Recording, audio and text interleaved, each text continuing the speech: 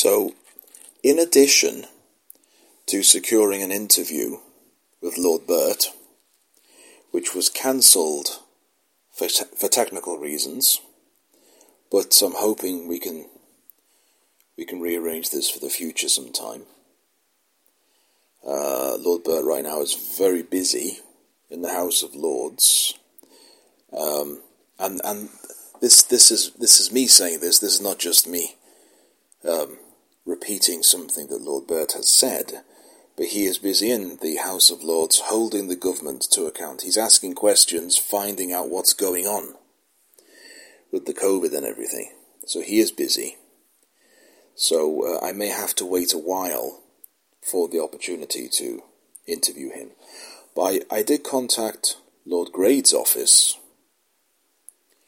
and his assistant did provide me with, if you like, a written witness statement, if I can call it that.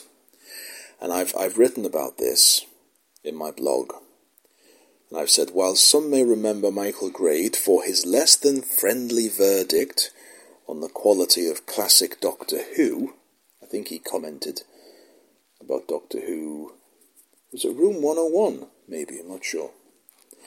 But I argue that I personally will always remember him for his comic timing and for generally being a good sport on Philip Schofield's final day in the children's BBC broom cupboard, when he gave Gordon the Gopher a cigar after offering him the role as the new Doctor Who. It was the choice between Doctor Who and Gone with the Wind. So I have the contribution that Lord Grade made officially to my research on TVC, for which I am most grateful, and this is it. The iconic donut, aka BBC TV Centre, was the factory that fueled the golden age of the BBC. In the days before location filming became, there's a bit of French here I think, de rigueur. I've never heard of that one before, but never mind. The 8 assorted-sized studios were the production assembly line, if you like, for some of the greatest British TV programmes of all genres.